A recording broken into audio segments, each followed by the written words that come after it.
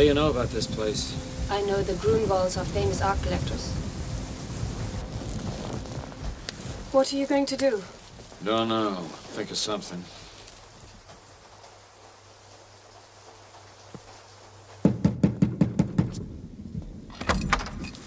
Yes? Oh, before time. Do you intend to leave us standing on the doorstep all day with drenched? Now look, that gun and caught a sniffle. Are you expected? Do not take that tone with me, my good man. Now battle off and tell Baron Brunwald that Lord Clarence MacDonald and his lovely assistant are here to view the tapestries. Tapestries? Dear me, the man is dense. This is a castle, isn't it? There are tapestries. This is a castle. And we have many tapestries. And if you are a Scottish lord, then I am Mickey Mouse. How dare he? Lights, camera, action. Welcome back to another episode of Happy Hour Films. As you all know, I'm Ross Bacon, and I'm joined by my co-host, Mike McGuigan. Mike, say hi. How's everyone doing? And as you should know by now, we're a podcast that cracks open beer. We talk about some movies. Now, tonight we end 40th February, the celebration of my 40th year on this planet. And so we're doing a couple movies from the lovely year of 1982. Tonight we're finishing real strong, I think, and two absolute fucking legendary classics of Blade Runner and The Thing. And then there is the other lesser known classic that I just made Mike watch, which is Cat People. Yeah. I don't know. Like, the best is if you people can see his face at the moment, it makes it all worthwhile for me. Defeated. Defeated. I love it. All right. I've not been this flabbergasted by one of Ross's choices in movies since we've watched Cool World. Yes. Similar themes, I will say. But before we get too far into it, we have to discuss what we're drinking. So, Mike, what do you have? All right. So, aside from like some bleach. So I thought, what better way to finish off a month of celebrating Ross than with Ross? Oh, you finally went to it? Yeah, I was saving it for the last week. I'm drinking Ross Brewing Shrewsbury Lager. Nice. Amber Lager, 5.2% alcohol, and it is a very good amber lager. It's not doing anything too crazy, but amber lagers are one of my favorite kind of beers, so no complaints from me. Yeah, that's all you really need from an amber lager. It just usually has to be like a good, easy drink. Like it doesn't need to be anything crazy. Yeah. Is it like a good, like amber color too? I'm just drinking out of the can. Oh, so. You heathen. Cat People broke you, didn't it? Yeah, Cat People removed my will to go and get a cup. Perfect. All right. So, and I went because that's what I usually do on our big months, and I get to a movie like a week where we're talking about some crazy shit. So I went back to Old Faithful, Ship Bottom Brewery. And I didn't have the chance to get down there this weekend because I think they released a new one, which was some kind of really cool like cream ale. I forget exactly what it was called, but apparently it got released this weekend. But I went back to my favorite beer from them, which is Blueberry Bikini Bottom Wheat Ale. I talked about it on the Angelina Jolie episode because it's got like a sexy lady on the front on the can art. And I've talked about it before. It's usually in my beer fridge. So I didn't have to go too far to find it, and I just love it. It's 4.7%, and it's just delicious. It's got like a little hint of blueberries, so it's not like overwhelming with it, but it's also not like that hard of a beer to drink. It's real easy wheat ale. It's just delicious.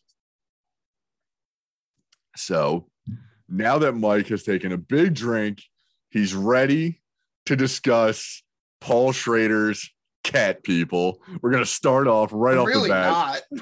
We're just going to start right off the bat with it because Mike literally just finished it. As promised, I timed this movie to finish at approximately 7:45. Yep. And that gave me about 15 to 20-ish minutes to digest what I had just watched, and I did not have enough time to digest what I had just watched. I didn't do any notes. This is just pure, unadulterated, what the fuck? All right, so let's go through the list that I've done to you over the course of this podcast. Ricochet was the first one, but that's like unmitigated classic, right there. It's like, thank God I watched it. Not like, so Ricochet was an unexpected greatness where it's like, there's just like some bizarre things that's like, that's an interesting choice, but I like it. Right.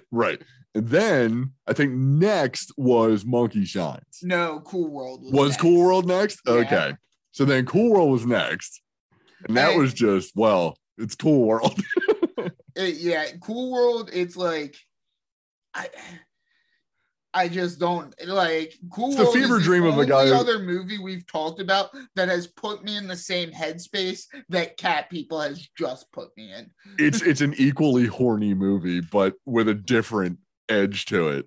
Like the Pornhub section for Cool World is guys who want to fuck cartoons, not like watch cartoons fucking. No, they want to fuck cartoons.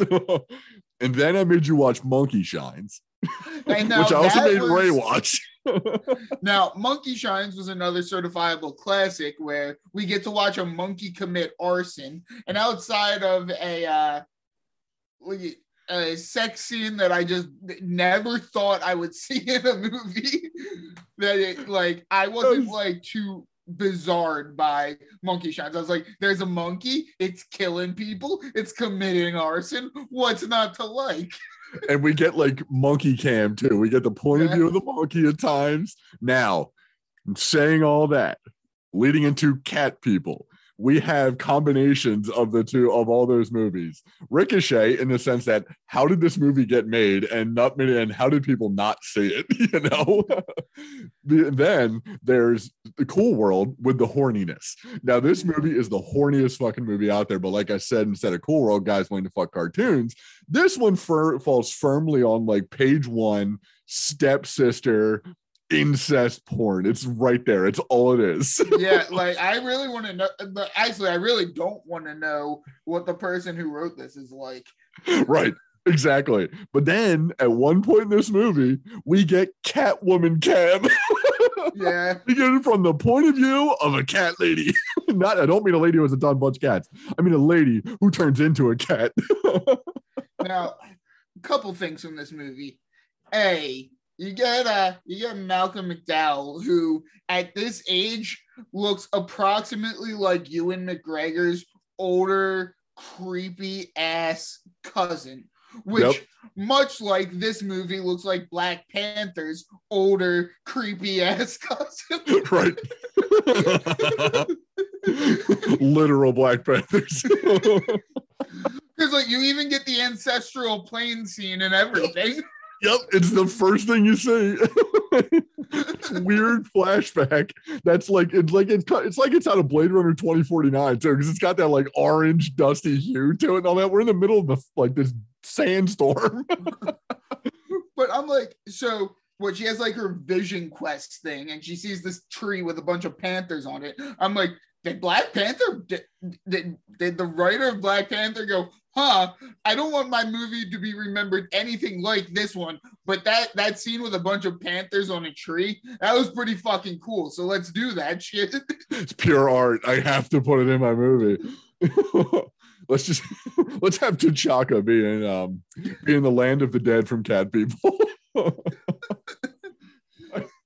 Yeah, there is the best part. Okay, so I mean, just right off the bat, obviously, people have probably heard of.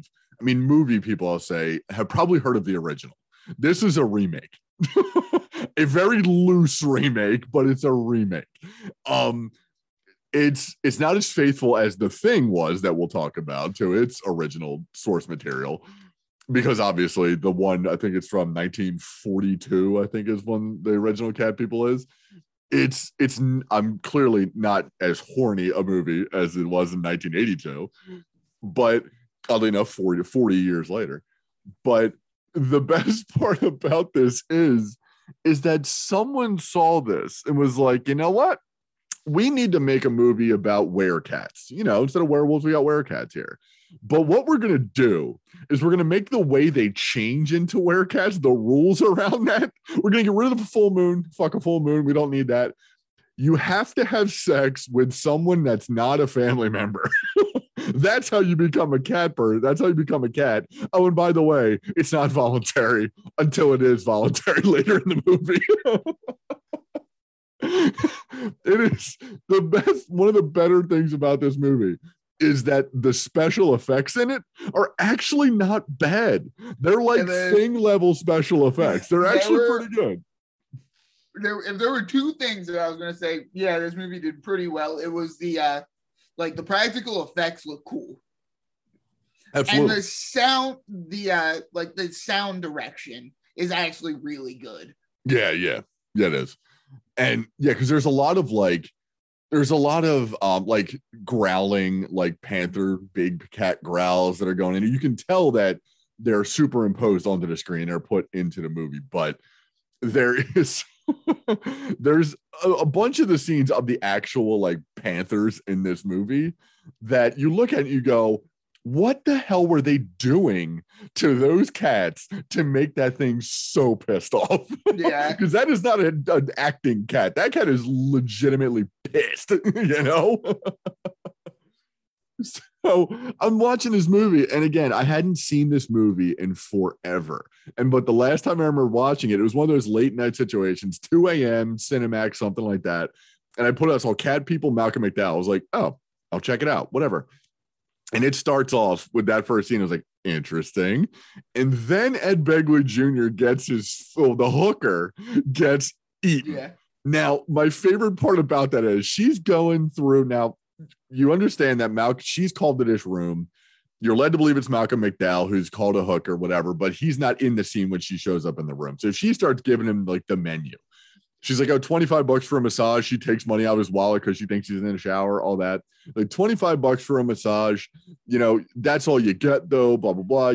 We take credit cards, and she rattles that off. Then she waits a minute. All right, one of my favorite lines is she goes, actually, we will take tips on Visa. Right. We don't take tips on Visa, but actually we will. Yeah. That's just a joke. But then you see this big like tail underneath the bed that she's sitting on. And this bed's got this like mucus and shit on it. She touches it and she's like, what the hell? Then the tail hits her a couple times. And then, yeah, she gets attacked by a giant cat. Now she runs out in her lingerie. She is like Linda Blairing it down the stairs on her stomach a little bit. She's not even like paralyzed or anything. She's not bleeding or anything. She's just weirdly crawling down the stairs. And then she hits the bottom, rolls on her back, and her bra pops open. It doesn't need to pop open. There is no reason for it. But all of a sudden, this woman is topless in the movie. And I was watching it, and I sat straight up, and I was like, you know what? I am willing to watch another hour and 40 minutes of this. I need to see where this is going. And of course, it went to a lot more nudity. Now, my initial response was, hey, that scene was actually pretty funny. I hope I get more funny. And as the movie goes on, I'm like, I just get more emotional damage. More horrifying scars. Now, we have, obviously, Natasha Kinski is our main character. She's Irina. And she spends, according to some creep on the internet, and it wasn't me, she spends 40% of this movie naked. And it's mostly the second half of the movie, because that's when she's discovering that, hey, she's a cat and she likes to turn into a cat and she's kind of horny, but first half, she's got to be a virgin. And then she's got to be horny the second half, you know, because that's just the story that was written for some reason. That's like, I think one of my favorite plot elements of the story is they have Malcolm McDowell, like he's obsessed with big cats, and they think he stole the escaped cat. They think he stole it and was like handling it because they found out he was raised around big cats. I'm willing to bet if you told this takes place in New Orleans. If you told this police department that he was raised by big cats, no parents, just raised by big cats, they would probably believe it. Because when they get to this house, they go to the basement, there's like manacles and shackles and shit around a pile of dead skeleton body parts, all of this, like just meat from ex-human beings. And the first thing they think of is, oh, he was feeding people to this cat. Now, what do they do after that? Do they go A, look for Malcolm McDowell, B, maybe question some people some more, or C, immediately arrest the black woman in his house? Spoiler alert, it's C. They don't do any actual police work. They just immediately arrest his black housekeeper. I'm really trying to. I was like, what the hell is going on here? There are more pressing matters than this woman. We got to figure some shit out, and arresting her is not going to do it. There's so much. Like, the scene that's actually priceless is when Malcolm McDowell goes back and like breaks into Irina's room, and he's like, come sit next to me. Come on, sit. That is right after he smashes through the window like a fucking vampire. Yeah. She jumps up on all fours on her bed, you know, like a cat. And he's in this like long trench coat outfit. And yeah, it's so great. He kind of like moves around the room and he hops onto her bed. He does like a little like pat the bed, here, kitty, kitty kind of thing. I was like, now that's Malcolm McDowell right there. That is why you hire that man. So this movie, it's like if you take Halle Berry's Catwoman, yes, add like a hint of scenes from Black Panther with the like the ancestral plane and some like actual mythology goes with that. Yeah. You add in Game of Thrones with sacrificing kids to White Walkers, as well as the horniness and nudity. And the incest. Don't forget the incest between brother and sister.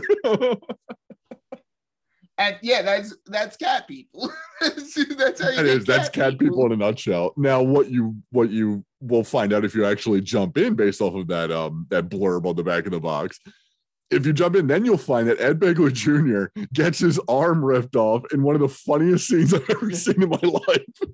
He goes to cattle prod this leopard through the bars, but for some reason they have to like strap the cattle prod to his arm, and he sticks his whole arm into like the cage. No, that's not going to get your arm ripped off by this pissed off black big cat, you know? That's also the now, my other question with that is like his arm wasn't all the way in. It was up to like his elbow in. But I love how the entire arm up to the shoulder gets ripped off. Pulled right off. Like he's a Black Knight and fucking Monty Python. Yeah. But the other fucking wild scene is the autopsy. Okay, let's discuss that autopsy scene for a second, because now I watched this twice again for this podcast. Really? Like, why? Because A, I have the trial to subscription to Stars because of some other shit, and B, because why not? Now, that autopsy scene, there are obvious times where that is just a tranquilized big actual leopard. And they edited in scenes of like the close-up cuts. That's obviously a puppet that he's cutting into. Mm-hmm. But then they'll go like to a wider shot and you don't see anything actually happening to the cat. You just see like over the shoulder of John Hurd. Oh yeah, by the way, John Hurd plays Oliver. You also, if you don't know the name, you may know him as Peter McAllister. Now he is a full 8 years younger in this movie. And he is like, he's like a sexy dude in this. It's like, oh, okay. But he's kind of into having sex with weird cat women. But anyway, yeah. So that's the other thing with Ewan McGregor breaking in. He's like, he's not in love with you. He's in love with the Panther. Yeah, right. Exactly. Ewan Malcolm McDowell, not Ewan McGregor. I mean, it might as well be Ewan McGregor. He'd be just as good, you know? Yeah. But when they're doing that autopsy scene, it's almost like the scene in Jaws, but done completely worse, you know? Where he's just like, what's his name? Dreyfus just cutting into the shark, pulling shit out, license plates and all that. But what we get instead is a big human hand that falls out. And it's supposed to be Malcolm McDowell because for some reason, when you transform into a leopard, I guess you just curl up inside of it and you still retain your humanness inside the leopard. Why would his hand still be there? Or was that supposed to be Malcolm McDowell's hand, or was that supposed to be a hand of someone he ate? Well, that's the thing. I was also thinking, is it Ed Begley Jr.'s hand? And if so, where's the cattle prod? Because if he ate the full arm, he would have eaten the cattle prod too. Yeah. And then what was with the disintegration? Why did this disintegration happen? Yes, it for some reason it disintegrates into this pile of like xenomorph blood. But like it's throwing up yellow smoke. Why? Why did that happen? It never happens in the rest of the movie. It's so great because the way that they signify that the human is turned into the big cat is by the mucusy crap left behind. They don't say what happens going the other way. Now it definitely isn't it just dissolving into thin air, you know? Yeah. In fact, Malcolm McDowell at one point does turn back from being a cat after this, because that's the other thing. To get back from being a cat, you have to kill somebody. And that's how you become human again. Now, when he does come back after he kills, it's weird because he kills this blonde woman he meets at a cemetery. And again, now this is a great scene as well. Now this is where like all my fellow creeps will find this scene hilarious because it's naked Malcolm McDowell sitting on the side of the bed. The big boob blonde lady is sitting up in the bed, completely topless, just hanging out. And she's basically saying, it's okay, honey. Like he can't get it up or something. She's like, it's okay. It happens to guys. So then he's like, it's just, I really like you and all that. Now he's completely naked sitting on the side of the bed. And then she kind of like does this like lean in, go around the side, and she's like, Mom will take care of it. And she starts going down on him. Now, the best part is while she's going down on him, you can clearly hear her say, now that's better. Oh, that's a lot better. Now, in this movie, being that it's so horny and so ridiculous, I wish someone, maybe Malcolm McDowell, would have been like, wait, take two. Honey, sound like you have something in your mouth when you say that. Just to make it that much better. So I'll be like, oh, no, that's good. Oh, that's better, yeah. Like that would have just been amazing in this movie. If she's like eating like 3 hot dogs at one time, trying to spit this line out. But right after that scene, we see him waking up naked on the bathroom floor. He stands up and he's got like pieces of something on his stomach. He pulls it off and eats it. And you can tell it's like deli ham or turkey or something, but he eats it like a cat. Now, when we first see him wake up, he's also doing that like running in your sleep thing that dogs do. Now, I've had cats my entire life. I've never seen a cat do that.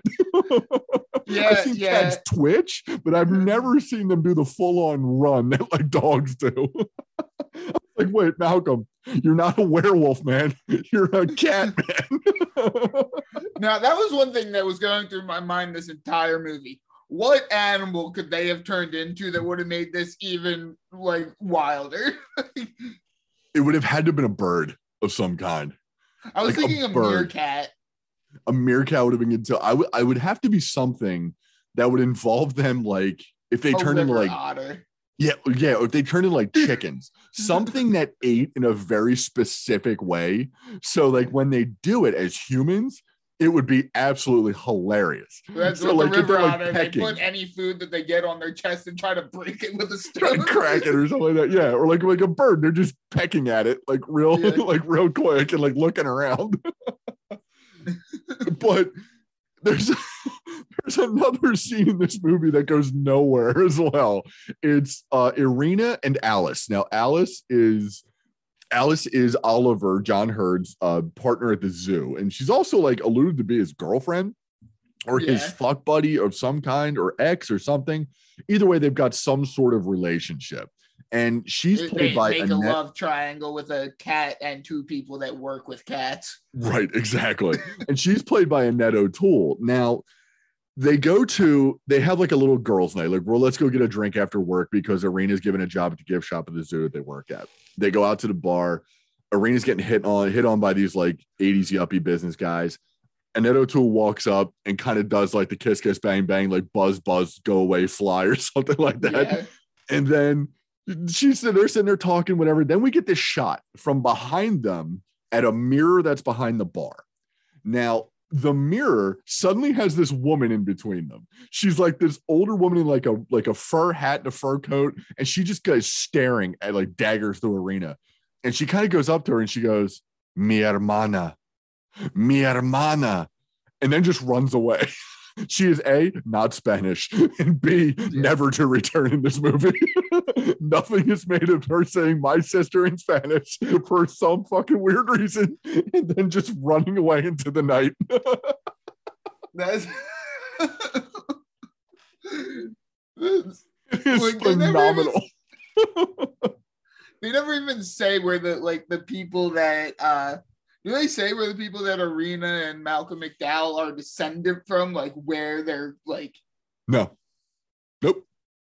But it's like ancient Egypt or something. Based on, like I said, like the Blade Runner 2049 scene. It's somewhere in the desert. That's what. So they turn into panthers. Where are panthers native to?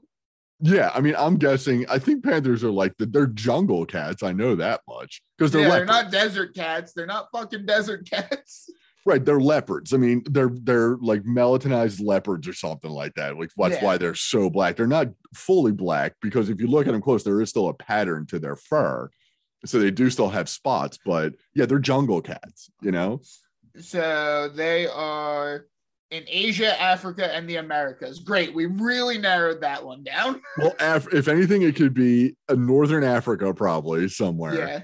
Or it could be, I'm just going to go ahead and say Nevada, because I think they got trees out there. I don't know. They got deserts and trees out there. That's kind of works. They got sacrificial trees you can put people on. There's kind of like a Southwest vibe. So maybe it's New Mexico. Who knows?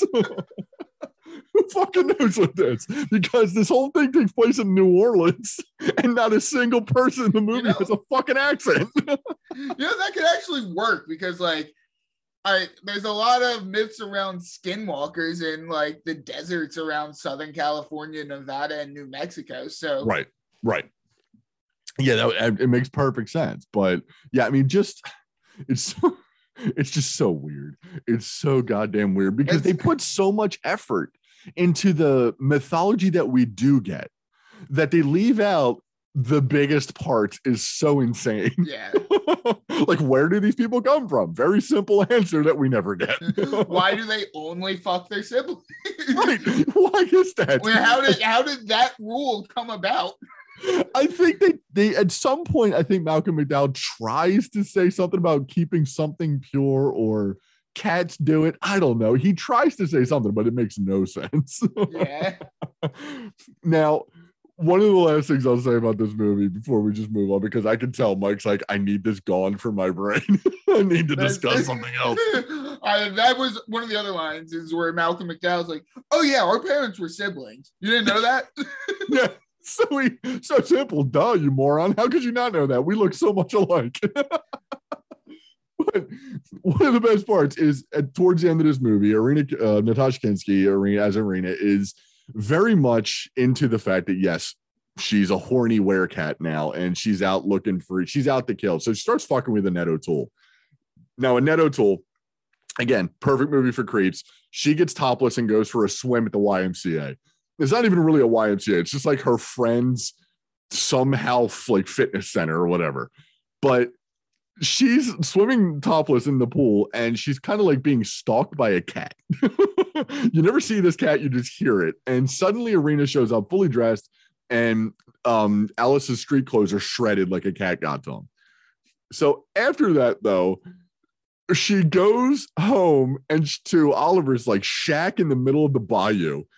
And she tells John Hurd that she like seduces him, gets naked, seduces him up to the room. And her point is to get him to fuck her so she can turn into a cat forever. Yeah. Now, she never explicitly says this to him. She just says, "Set me free." That's all she says. He doesn't know what the hell she's talking about.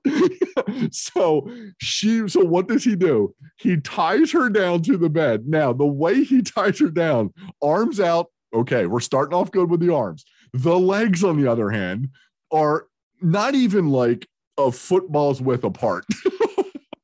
That's where he's got to get himself between in order to have sex with her, because he ties her feet to the other bedpost that Now way. that's my other question with this.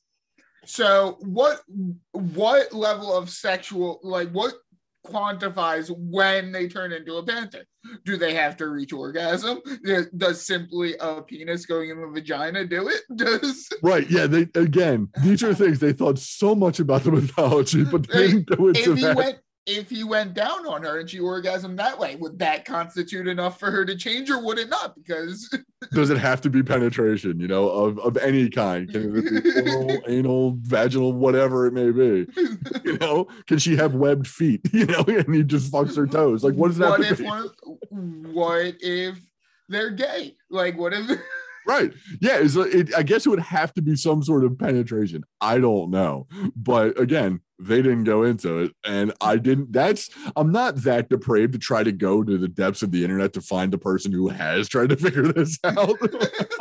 So no, I didn't go that far. But the best part is he ties her down to have sex with her. She's willingly wanting to have sex with you, dude. You don't need to go this far. All you need to do is have sex with her and then bolt. Because if you don't want to be around when she turns to a cat, which, by the way, when it happens, it's fucking amazing, because the cat bursts through her head in a phenomenal special effects sequence. Now, I thought Conan the Barbarian was going to deliver the strangest sex scene of this theme, and I was wrong. Because we're even going to talk next about a man who fucks a robot. And it's still not the weirdest thing. Because this woman turns into a fucking panther, and then, spoiler alert for the twist ending, twist in quotes, she's now living as a cat in the zoo. Why? How is that setting her free? That is literally the opposite. Yeah. That is imprisoning her for life. Oh, that's God. The other. Now, panthers have a much shorter lifespan than humans. Do they maintain the human lifespan, or are people going to start wondering, hey, that panther's like 80? How is that possible? I remember seeing this panther here when I was 4. I'm now 75 with my grandkids. What's going on here? Why is that fucking panther still here? It's the same one. You haven't changed anything. What happens when John Hurt dies? Does them being cats give him some sort of werecats, give him some sort of longevity? Is it kind of like a werewolf that can only be killed by a silver bullet? That kind what happens if a Harambe situation happens? A kid falls in, she mauls the kid and turns into a person. They have to put her down because she mauled a kid that fell into her enclosure. And then she lives on as an internet meme. Now that is truly setting her free.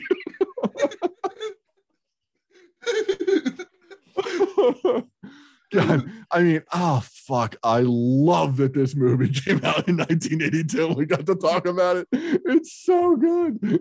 Now, my last question on it is they have to kill someone to go back. Now, say situation happens, he tears the arm off. Guy doesn't die. The guy, he's in the zoo for a while, but the guy eventually dies from complications from the injury that the panther caused. Does that constitute a killing for them to turn back? Right. Or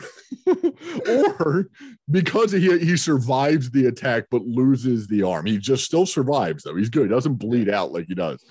But because he's so distraught because his favorite arm was his left arm and he was left-handed, can't do anything anymore, so he kills himself. Does that count? Or does that considered a suicide taken away from you at that point? Even though you drove him to it. In Call of Duty, you don't get the points for it. Right? Yeah. She gets to talk as a cat now. That's what comes back. Instead of becoming human, she just starts talking.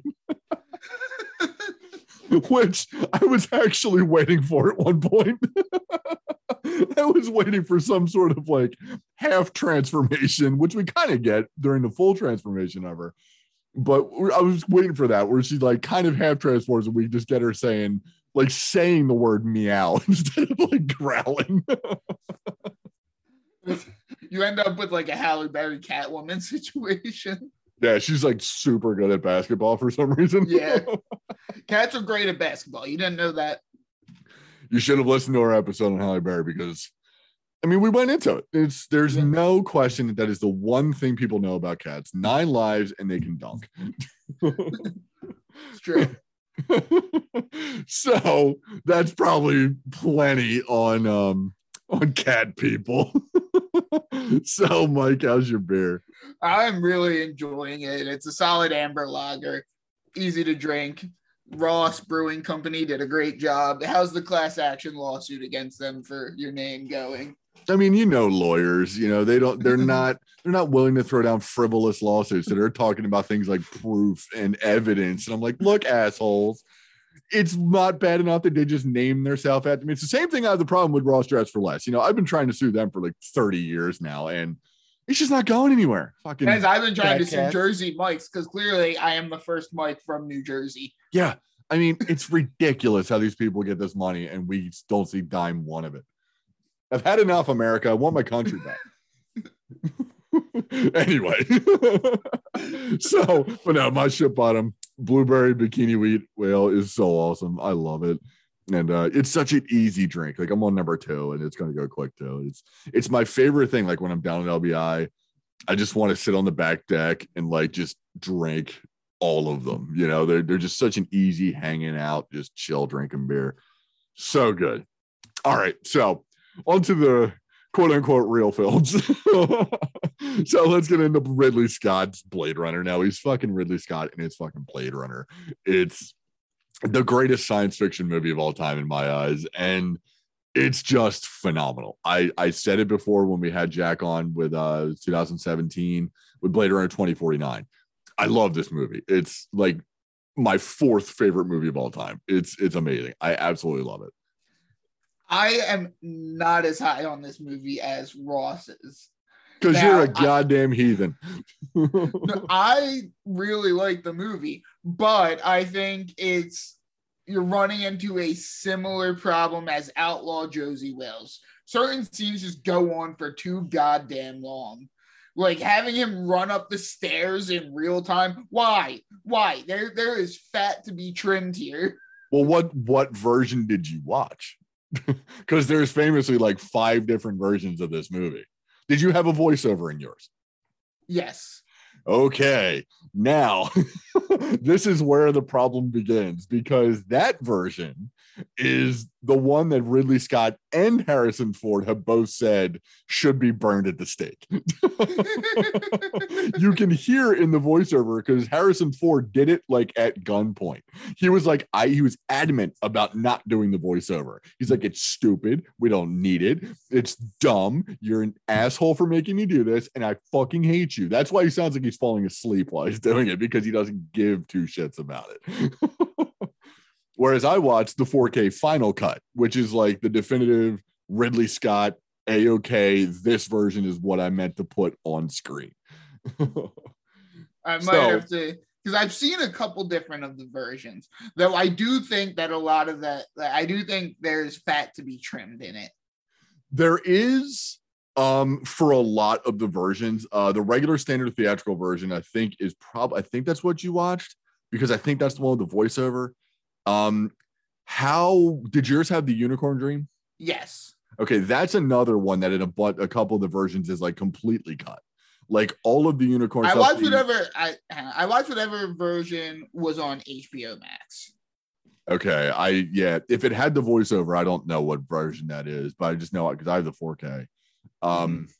But yeah, the unicorn, from what I understand, I think it's the unicorn and Edward James Olmos's origami is like cut out of one version. So like the symbolism is gone, the symbolism of like the real and the myth and the fake like existing together and all that shit. Because this is a world where, have you read the book, the short story, the novella by Philip K. Dick, Do Androids Dream of Electric Sheep? Haven't. Yeah, it's called Do Androids Dream of Electric Sheep. And it's amazing. It's not a one-to-one. This isn't a one-to-one faithful remake of that source material. There is a lot taken. A lot of differences taken to it. Like, for example, Roy Batty is not the character that he is in this movie. Yeah. He's Rick Deckard is not. He's not what Harrison Ford portrays him as. He is a cop. He is a Blade Runner. He is in charge of administering void contests, but he's not like. The version I watched is Blade Runner: The Final Cut. So okay, so yeah, then it shouldn't have had the voiceover. Yeah, I think I was mistaken. I've seen the one with the voiceover before. Yeah. Okay. So the Final Cut is the same one I watched. So, yeah. But yeah, there are some scenes, that could go on for long, but I couldn't care less because the score is so good. The score is phenomenal. I love it. And so I guess but the other thing is the story is slightly convoluted to me. What tripped you up? I guess character motivations. Like, it seems like it's not necessarily the story is convoluted. It's that because there is like a mystery going on, characters act in ways the characters wouldn't normally act in order to prolong the mystery so that the movie wouldn't end prematurely. Like what? Like when Harrison Ford was talking to, I think it was when he was talking to Rachel, and she just kind of leaves and he doesn't follow her. Yeah, it's a lot of like, there is a weird will they won't they kind of relationship between the two, and of course they get together at the end. But I think for some reason I want to say that Harrison Ford, this is one of the movies where he kind of got his reputation. He doesn't have like a Chevy Chase reputation of being an asshole, but he's a very like grumpy dude sometimes. Yeah. And this is one of those movies that he was like an ultra grumpy dude in this movie because he and Sean Young hated each other filming this movie. They absolutely hated each other. And it's because this was Sean Young's like first big movie and he was Harrison Ford, And so he's a very intense actor when he's doing the scenes. And since Ridley Scott is very much a kind of he's a perfectionist, a lot of that kind of bumped together with Harrison and Ridley. So Harrison was kind of like you would be. You'd be on edge if you're trying to get shit done and your director's making it like just so. But he's also having to put up with like Sean Young like blowing her lines sometimes, and he was like, "Come on, what the fuck are you doing? Like, get it right. It's your job. Get it right." And she's like, "Well, I'm new. I'm not Han Solo, asshole. I'm Sean Young, and this is my first big movie." But the scene where how old was Harrison Ford when he actually like broke out into acting? He was in his 30s, right? I think so. I think it was American Graffiti was his first role. And I know he was younger in that. I would say he was in his 20s in that movie. But but the scene with him and Sean Young when they're like fighting, essentially like fight fucking, basically like fight foreplay. Like when he shoves her against the wall, her look of pain and fear is real because she didn't know he was going to do that hard. And he shoved her real fucking hard because he was pissed at her. So it's like, okay, some of this shit comes across. So there is a lot of like the chemistry there is not great. But then again, in my mind, it works because she's a fucking robot. Yeah. Now, one thing I think this movie does absolutely outstandingly is building a desolate yet still futuristic society. I forget who, I think it was for 2049 someone described it, but it works for this as well. It's a future where Steve Jobs doesn't take over Apple and Steve Wozniak does. So it's function over style, so things work the way they should, but don't look good. And that's why this is such a grimy world that you live in. Yet for some reason, watching this, the like gross probably gives you disease and diarrhea noodle like bar that he goes to. I need to go to a bar like that. I need to order some grungy ass noodles from a shady Asian dude, and I need to eat them in between two robots, you know? And then I need Edward James Olmos to walk up to me talking in some weird fucking made up language, and I need to just mysteriously walk off with my noodles and go kill some robots. Like, it just has to happen. My other complaint is like the made up language. I just don't see the purpose of it in the movie. Well, it's supposed to be future stuff. You know, you can chalk that up to future stuff. You know, it's Edward James almost making that shit up. Like, no one gave him that. He just came up with it. It's like a mix of all kinds of crazy shit. Yeah. Now, I think Roy Batty is one of my all-time favorite villains in a movie. R.I.P. Rutger Hauer. He is so good in this movie. He's so good. And you don't even question why for the final sequence of the movie, he goes from fully clothed to just in his underwear. For no reason. Absolutely no reason whatsoever. Now, some people might say he's overacting in this movie, and I'm like, he's acting just enough. Like, he's like, I need this character to be overacting. Yeah, he's great. And of course, there's the legendary Tears and Rain speech at the end, which he ad-libbed most of that, and especially the Tears and Rain line. And like, you watch it and you go, holy shit, this is just some great fucking acting right here. This is awesome. You know, now, that was one of my for the record, Harrison Ford was 31 in American Graffiti. So yeah, he's probably a little bit older. You know, tackle another 10 years. He's in his 40s in this movie. Yeah. Now, the other thing that I have, like, it's kind of a nitpicky complaint, but I felt like Roy Batty was such a good villain throughout the movie. And then for like just a sequence for the chase scene with him and Harrison Ford, he turns into like a generic horror villain who's toying with like that. I don't know how I feel about that. Well, I like that. I do kind of like how it just becomes a weird horror movie kind of at the end of this. Like I said, like, he's randomly naked, like half naked. He randomly punches his head through a wall for no fucking reason. Now, of course, like the sign, because they have a 4-year lifespan, these Nexus 6s.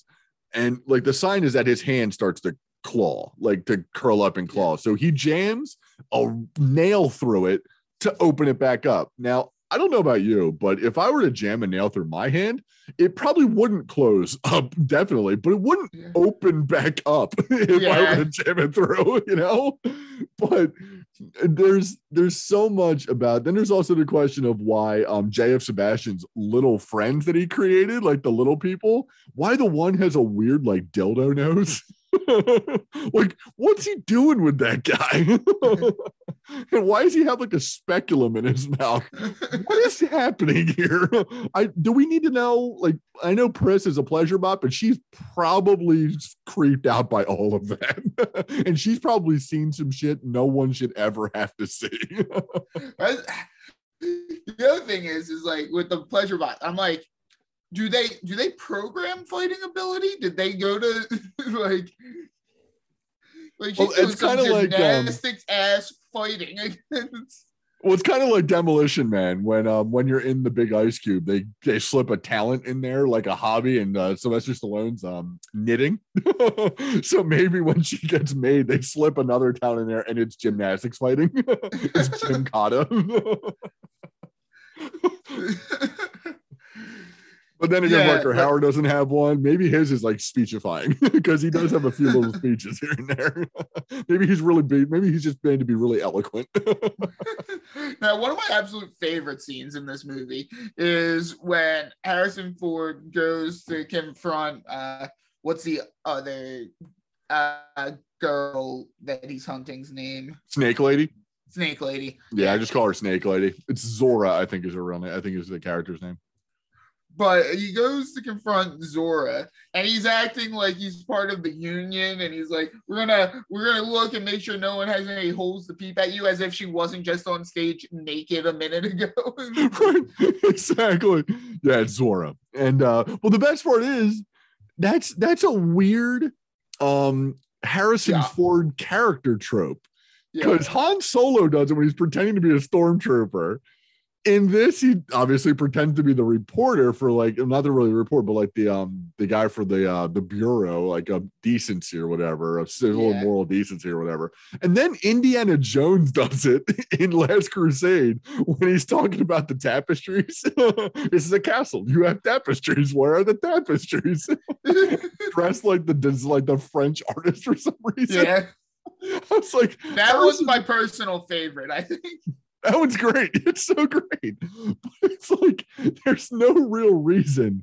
But I should say there's no real reason kind of in this movie because it's kind of out of character for Rick Decker to do it. But in the book, that's like what he does. Like that's the way he kind of tricks these things. Like he pretends to put these characters on and then he kills them. That's how he does. That's how he gets in there and does his job. But yeah, there's no real reason. It's a great scene because Ford sells it, but there really is no reason for him to act like this. And of course, it is yet again, it's a great way to get a woman holding a snake topless, to then take a shower and put on the weirdest chest shirt piece I've ever seen. Because it's just like molded plastic. Yeah. It doesn't even strap. It just kind of hugs your body with like the blacker pieces off of the back of it. And that's it. That's the future for you. Clear plastic is your clothing. I also get bubbles for your hair dryers. The bubbles that go over your head as a hair dryer. Imagine that shit. But yeah, this movie it's so good. The one thing, and it's if anything, it starts the cliche of the zoom and enhance. Yeah. Because and again, no matter how many times I'll say it, I'll never understand what his commands are to his computer. Because he's like to 36, zoom 5, whatever. And it's like, wait, and all the numbers that they show don't match what he said. So it's like, what the hell is going on here? And how is he zooming in on a little mirror in the back of this picture, blowing it up, and then able to pan to the left in the picture of something that's not really in the picture?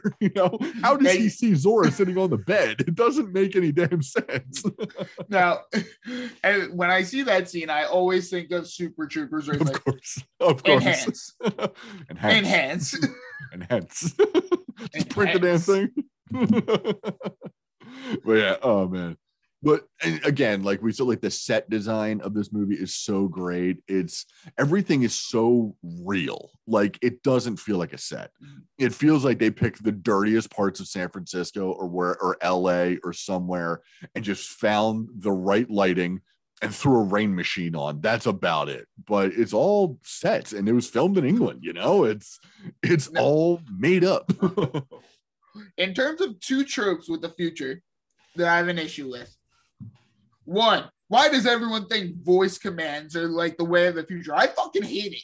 Like when someone is going, hey Siri, no, it's easier to just fucking type. And when has Siri ever been right? Like the only time I use voice commands is if I'm in my car, I have my phone plugged in for Apple CarPlay, and I can change a song with my voice, so I don't have to be, on my phone trying to change the song. Yeah, I do that and now for me, it's Android Auto, and Auto and I, the Google lady, have a love-hate relationship because I love the fact that I can tell her for navigation where to go, and she does it right away. Yeah. But yet, if I need to send a text message with my voice, it's like the bitch speaks Mongolian and I don't. It's like, look, asshole, I'm just trying to tell my wife, yes, I'll stop at the store. And yet you, for some reason, only hear my radio in the background and you're taking that. And then I have to yell at you and I have to see like a crazy person in my car. But no, if I need to say, hey, send me to the Acme, navigation immediately comes right up. No problem. Now, the other thing is kind of the set design. It's my one complaint about the set design, and it is the least believable thing in this movie. It's when they're panning through the whole big city, and they show the giant Coca-Cola thing. Like the giant little Coca-Cola. Where the fuck are the other ads? Right? There should be ads on every fucking building there. Right. That by what we know of society, yes, that is absolutely correct. But hopefully the 2019 of 1982 was a much simpler future where only the Coca-Cola company had their product placement down.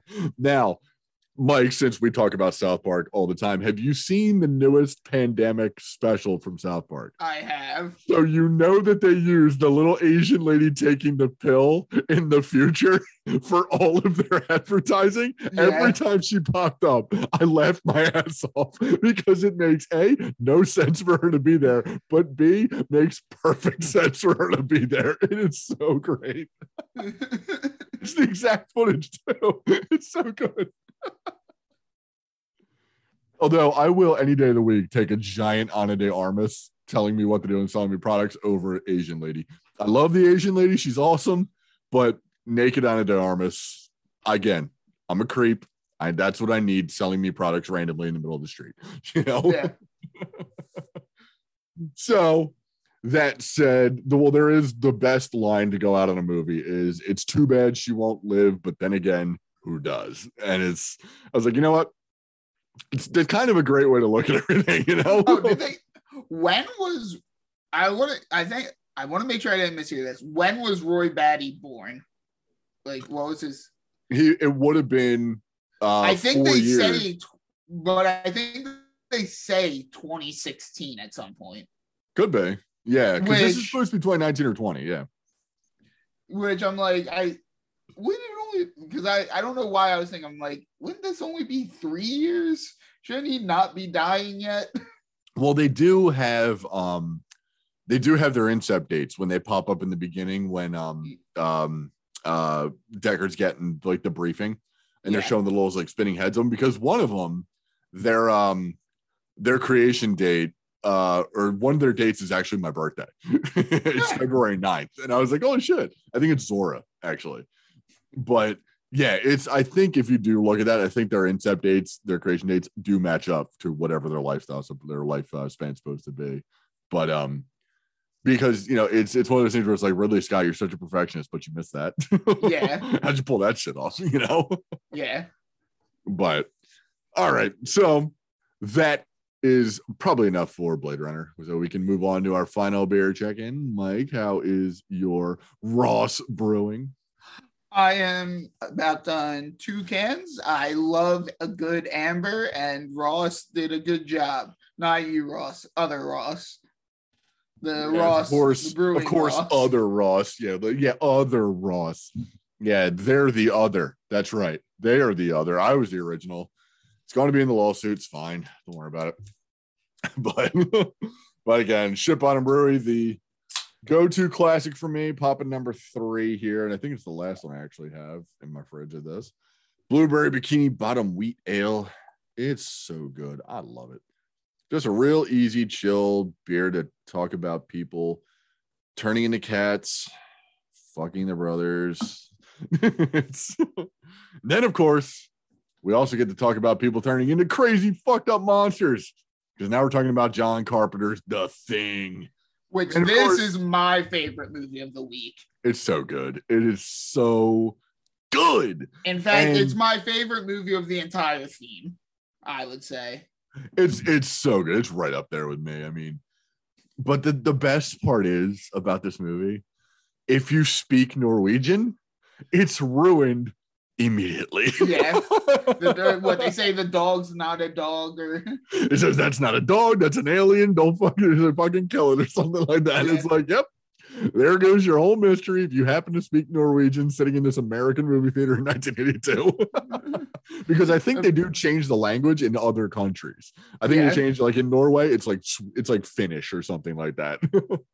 which I'm like, Norway, if you only train your people to be better shots, then Yeah, for one, okay, they should be better shots because this is only 1982. Now, I was watching the Winter Olympics have just happened. They have just ended.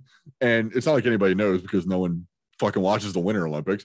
But Norway won all of the medals. They won the most medals in the Winter Olympics. Their biggest, like, legendary sports are like alpine skiing, downhill skiing, and then the biathlon. where you have to ski and shoot a gun. So out in the snow, shooting a gun should be second nature to these assholes. It was probably a sport offered in high school. What are you doing? How are you missing this dog? It's literally stopping to look at you every 10 minutes. How are you not shooting it in the head? Now, it's been a very long time since I've seen the prequel that came out in 2011. And that's the thing, though. They didn't market that thing as a prequel, though. Didn't they market it as like a remake that was like a sneaky prequel because it's about the Norwegian team or whatever? Like, isn't that how that ends? Like the dog running off or something? Yeah. That's so dumb. It's kind of it's dumb, but it's not like they probably thought it was super clever. Whereas like Final Destination 5 being a surprise prequel to Final Destination is like, awesome. Holy shit. It's like, whoa, I did not see that coming. You hit that so well. But for this, it's like, wait, you told me this was a remake. What are you doing? Now, this movie, so Kurt Russell, best hair and beard movies I've ever seen. And hat. That hat that he wears, that like prospector's hat that he wears is amazing too. So going into this, like, I love everything about this movie.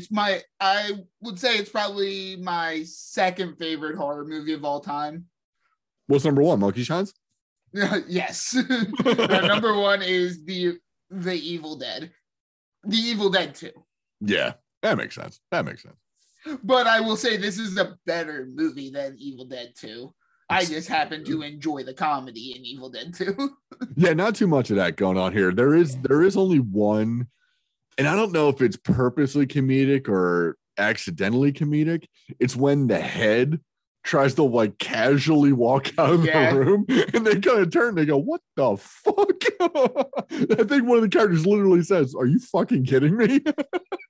Now, one of the best things about this movie is it's kind of like you get some of the best body horror in any movie, but it's almost a slow burn. Like it is. Like, it absolutely is, yeah. Like the dog killing the other dogs was like happens early-ish. But you don't get another scene like that until they think the guy has a heart attack and his chest opens up and bites the guy's arms off. Yeah, man. That's the thing with the dog in this.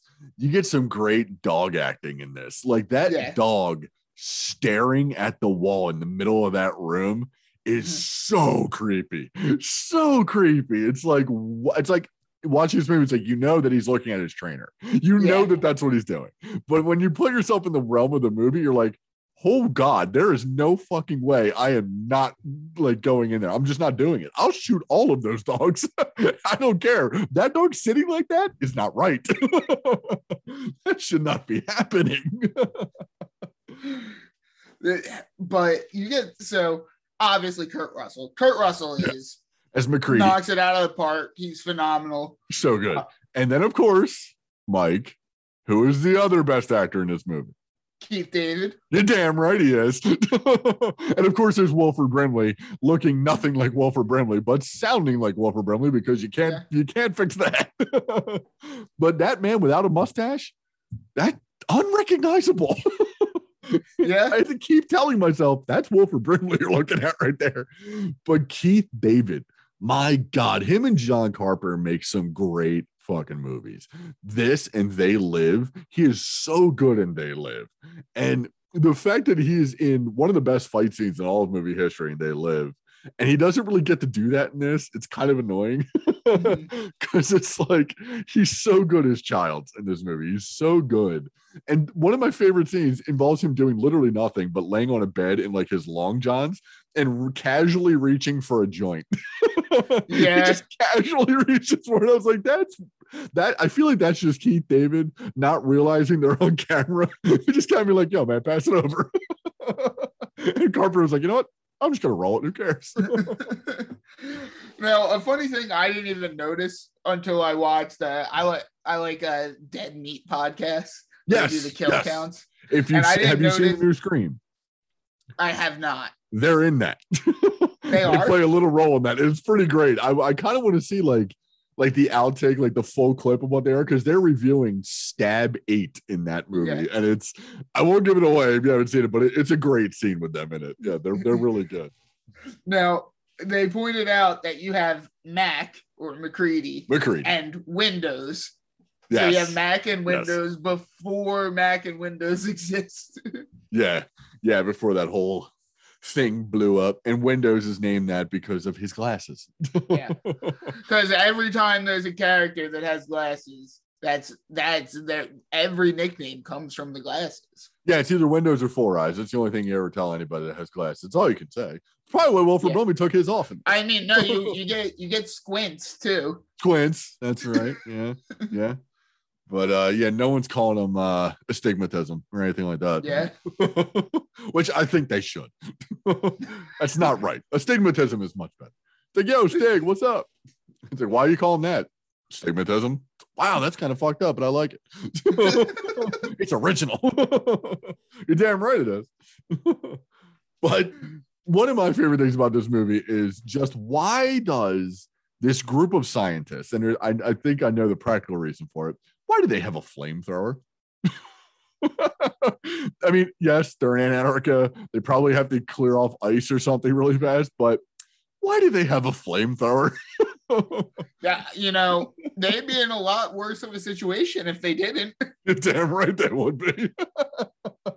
Well, one of my favorite things about this is I love that there's just like a workshop with a fucking space with a Yeah.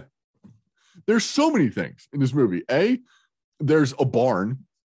Yeah. There's a barn with like hay and like a bunch of different dogs. The other dog acting, not so great because they're all just laying on their sides. I'm sure that it's 1982. I'm sure something horrifying had to happen to those dogs to get them just to lay down like that. Just kind of like that, like the Cats and Cat People. PETA was not present for the filming of these things. So the one dog was probably super well trained. The others, probably not so much. But there's a barn. And then, like you said, there's a flamethrower. Then, like you said, Mike, yes, there's for some reason an entire underground dwelling where a spaceship can be built. How? Is it Antarctica ice? Don't you have to drill into ice and clear all this shit out to get this like underground cavern that Brimley's been making this spaceship in? Yeah, the best part is he takes the entire generator from the entire like plant and puts it in this thing. And I love the best line is like the generator is gone. What do you mean? It's gone. It's like it's not there.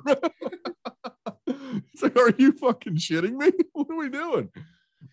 And then, of course, there's the blood test scene, which one of the best scenes in movie history. It's just amazing. It's so tense. It's so tense watching that. You're like, oh shit, who's it gonna be? Like, who is it gonna be? When you find out that the guy he's shot in the head was just human, that is even better because then Keith David's got the line. He's like, congratulations, McCready, you're a murderer.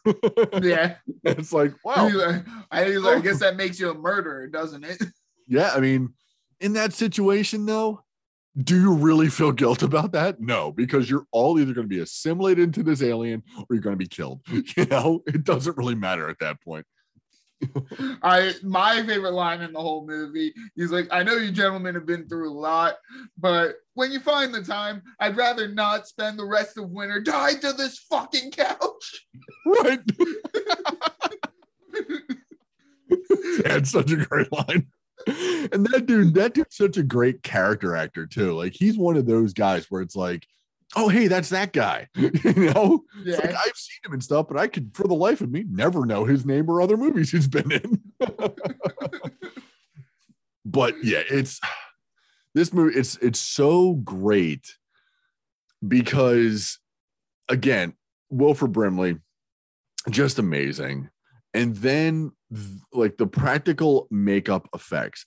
The dude that did the makeup on this movie was 22 years old. 22. And they were like, you know what? You're in charge. Do it. And he came up with some of the most memorable practical makeup effects anyone's ever put to film. Like David Cronenberg looks at that shit and goes, you know what?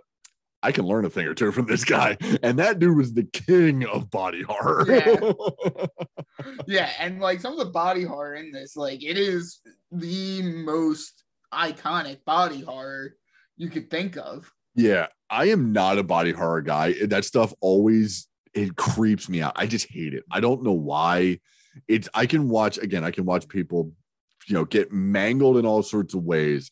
But when things start to grow where they're not supposed to, when it looks wet, when it looks slimy, it's like, no, I can't do it. Like I can watch a full movie where a man and a woman are brother and sister talking about being ancient werecats fucking each other for survival.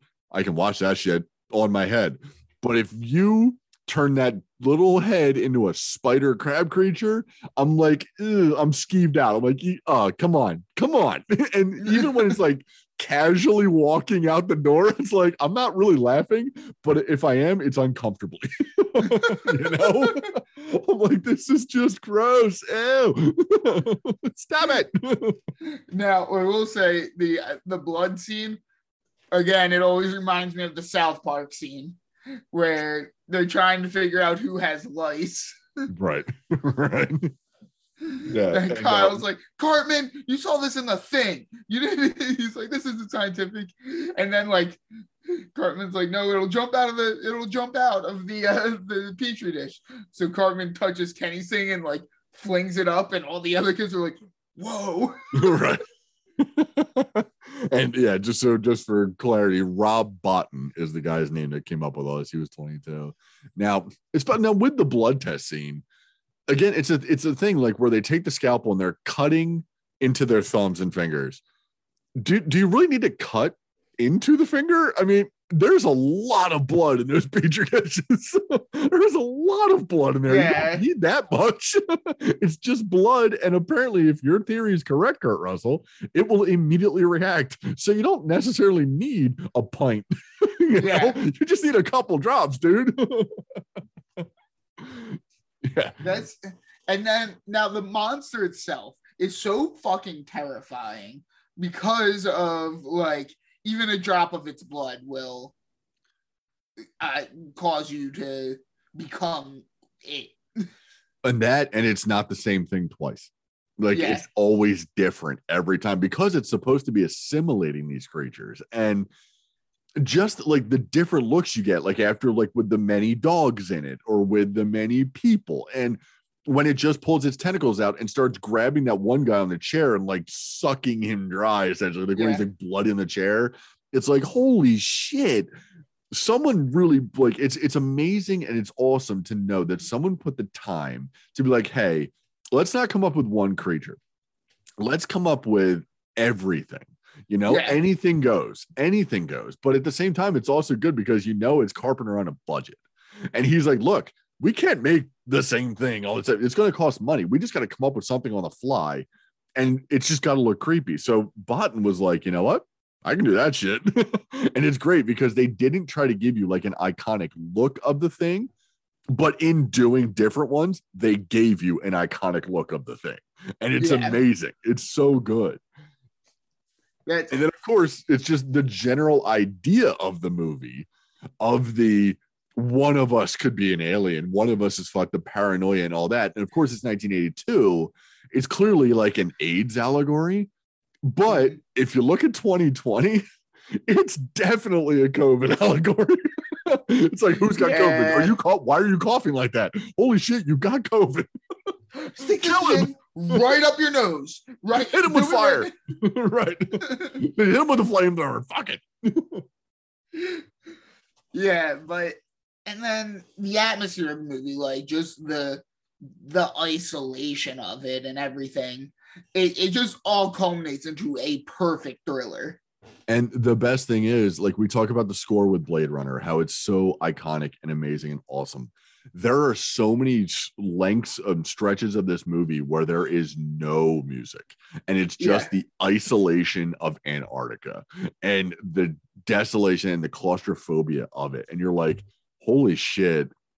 This is just a masterpiece in filmmaking, because it shows you that you don't need to fill a scene with everything. The basics of just a person moving in silence will be enough, because it's terrifying and you don't know what's going to happen, because literally, as you've established, anyone could be this monster and you don't know what's going to happen. Now, here's something funny that I kind of thought of. The creature probably never assimilated a appendix. An appendix? Yeah. Because you're just assuming that all these guys had appendicitis and had their appendixes removed. I don't know how true it is, but to work in Antarctica, I think you need to have had your appendix removed, because if you get appendicitis while there, it would probably take too long to get you treatment. That, A, yes, I would have never thought of that. B, that's the craziest goddamn thing I've ever heard. Because there's clearly one of these men is a doctor, like Brimley, and the other guy is one of them's a doctor, so it wouldn't matter for these guys. Like, their shit could be taken out, you know. But I don't know if they have the equipment to do so. I mean, it's 1982. Are they going to bother with the equipment? He's doing an autopsy in bare hands. He's not sanitizing anything. They're not worried about that at this point. Like, if in the middle of all of this, and Keith David goes, my fucking appendix, it's going to burst, and they would absolutely cut him open barehanded with a knife and just get it out of there. And then he would die of sepsis and shock instead of appendicitis. Well, would you rather that or be assimilated into this creature? Fair. Well, that's the thing. Speaking of that, at the very end, and spoilers because we do this for everything, it's down to MacReady and Childs. They're the only two left. Now, the big debate among people who debate these things are who was left, which one of them was the thing at the end. And watching the movie, it's pretty obvious that it was definitely Keith David. Yeah. And John Carpenter's been like, yeah, it was fucking Keith David. Watch the movie. He's not breathing. And then when you watch it, you're like, holy shit, Keith David is not exhaling at all, air at all in that scene. Kurt Russell, though, on the other hand, is like covered in his own steam breath coming out. It's like he's smoking a cigar. So, yeah, that makes sense, because they've established early in the movie that those things don't breathe. So it's like almost like a throwaway line. And that's what makes this thing so good, that a little line like that, they're not holding your hand. And again, this is 1982 filmmaking. This is not 2020, where literally every twist in a movie is just choreographed, telegraphed, and held. Like, they hold your hand through everything. They explain it for the morons in Kansas. You know, that's all it is. Apologies to our Kansas listeners. But when 1982, John Carpenter was like, you know what? I'm going to make this movie and people can think what they want about it. They can figure out their own shit. And I'm going to put this little line that when you're assimilated, you don't breathe. So right there, it's like, hey, he's not breathing, but he's not dead. You know, he's a thing. So when Keith David is not exhaling at the end, you know exactly who it is. But he's not saying. There's also the thing where, like, oh, did he pour the gasoline in his cup? Right. All of that. I mean, it's just these little things, and it's so great about all of these movies that we've talked about. There are so many parts of it where you go, this movie wouldn't be made this way today. It just wouldn't be. 40 years of filmmaking has gone by, and there's somehow been just this downhill slide for a lot of this shit, where at some point we started holding the audience's hand and saying, hey, look, this is what it's supposed to be. Wink, wink. You get this? Do you get this reference? Okay, we'll literally have the character make a reference saying, well, that's that. Or, hey, now that happened. That's a joke. In most movies nowadays, the character saying, well, that happened is a punchline. It's like, are you fucking kidding me? You know? Whereas in 1982, watching these movies in Night Shift, nothing in that movie involves Michael Keaton looking at the audience and going, did you get that joke? huh? That was the joke. You know, he just says shit, and it's like, it's funny. It's just funny. You know, we're not explaining a goddamn thing here. And then with The Thing, even Blade Runner, and especially cat people, we're not explaining shit. You either get it or you don't. I really need to wipe cat people from my memory. You need to watch it more.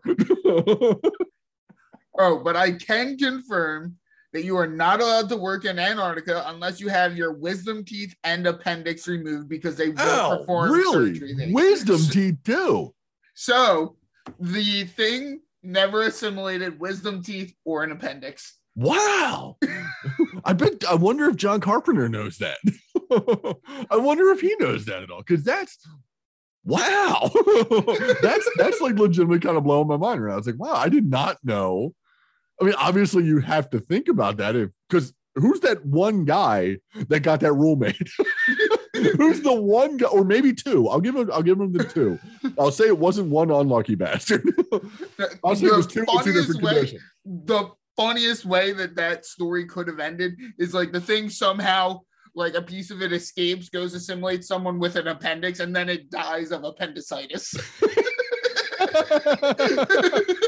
That would be great. That's the one way you defeat the Thing, is by having an appendix and like having it burst while being assimilated. Total War of the Worlds move. They can't deal with the germs. He can't deal with an appendix. Right. That would be so good. How'd the Thing die? His wisdom tooth got infected. It got impacted, and he just couldn't hack it anymore. He was dead. It was so weird. But yeah, that would be amazing. That's what brought down this like advanced shape-shifting alien. A weird humans only like condition. Appendicitis, man. Fucking appendicitis. Yeah. So that's enough on The Thing, and that ends our 40th February. It's been a great birthday month for me. I highly appreciate this month. It was great reliving some classics of 1982, the year of my birth. I think it culminated in Ross knowing he emotionally scarred me. And that is the greatest gift I got all year. And I gave it to myself.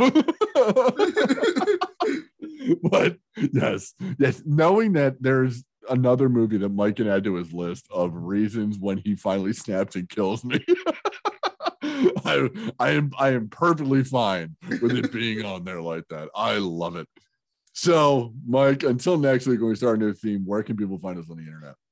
You can find us on social media at Happy Hour Films Podcast. We're on Facebook and Instagram. Go give us a like, follow, shoot us a message. You want to talk to Ross, go to Facebook. Want to talk to me, go to Instagram. You can find us on Spotify, Apple Podcasts, Overcast, and just about anywhere else you get your podcast from at Happy Hour Films Podcast. But if you're listening, you probably already know that. So yeah, so tell your friends. Yeah. Tell your friends that's where you can find us. And all right, so 40th February, officially over. It's a sad time for us all, because now we have to go back to regular stuff, I guess we'll say. A different theme. Now, I'll give him credit because this is Mike's theme, but I'm going to also give myself credit because I think subliminally I gave you this idea a few years ago. Because a few years ago on Facebook, I decided, because I hate myself, I was going to do a New Year's resolution where I was going to watch 52 movies once a week, one movie a week, for an entire year, of movies that were under 20% on Rotten Tomatoes. And a couple of these movies I actually did. So we're going to redo them. And I just want, because I want Mike to experience them as well. But Mike had the idea that we're going to let's do a month of movies that are under 20% on Rotten Tomatoes. And we definitely picked some real trash, but some also, I know for a fact a few of these are just great trash. Like they're fun, terrible movies to watch. There are at least 4 movies on this list that I actually love. Yeah. There's so many good ones, and one of which is a sequel. 2 of which are sequels to movies we've already talked about. One of which involves Dennis Rodman, which I am excited to rewatch because I have not seen the movie in question in a while.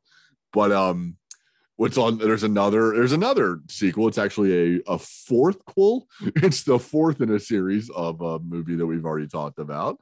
We got 4 sequels on here.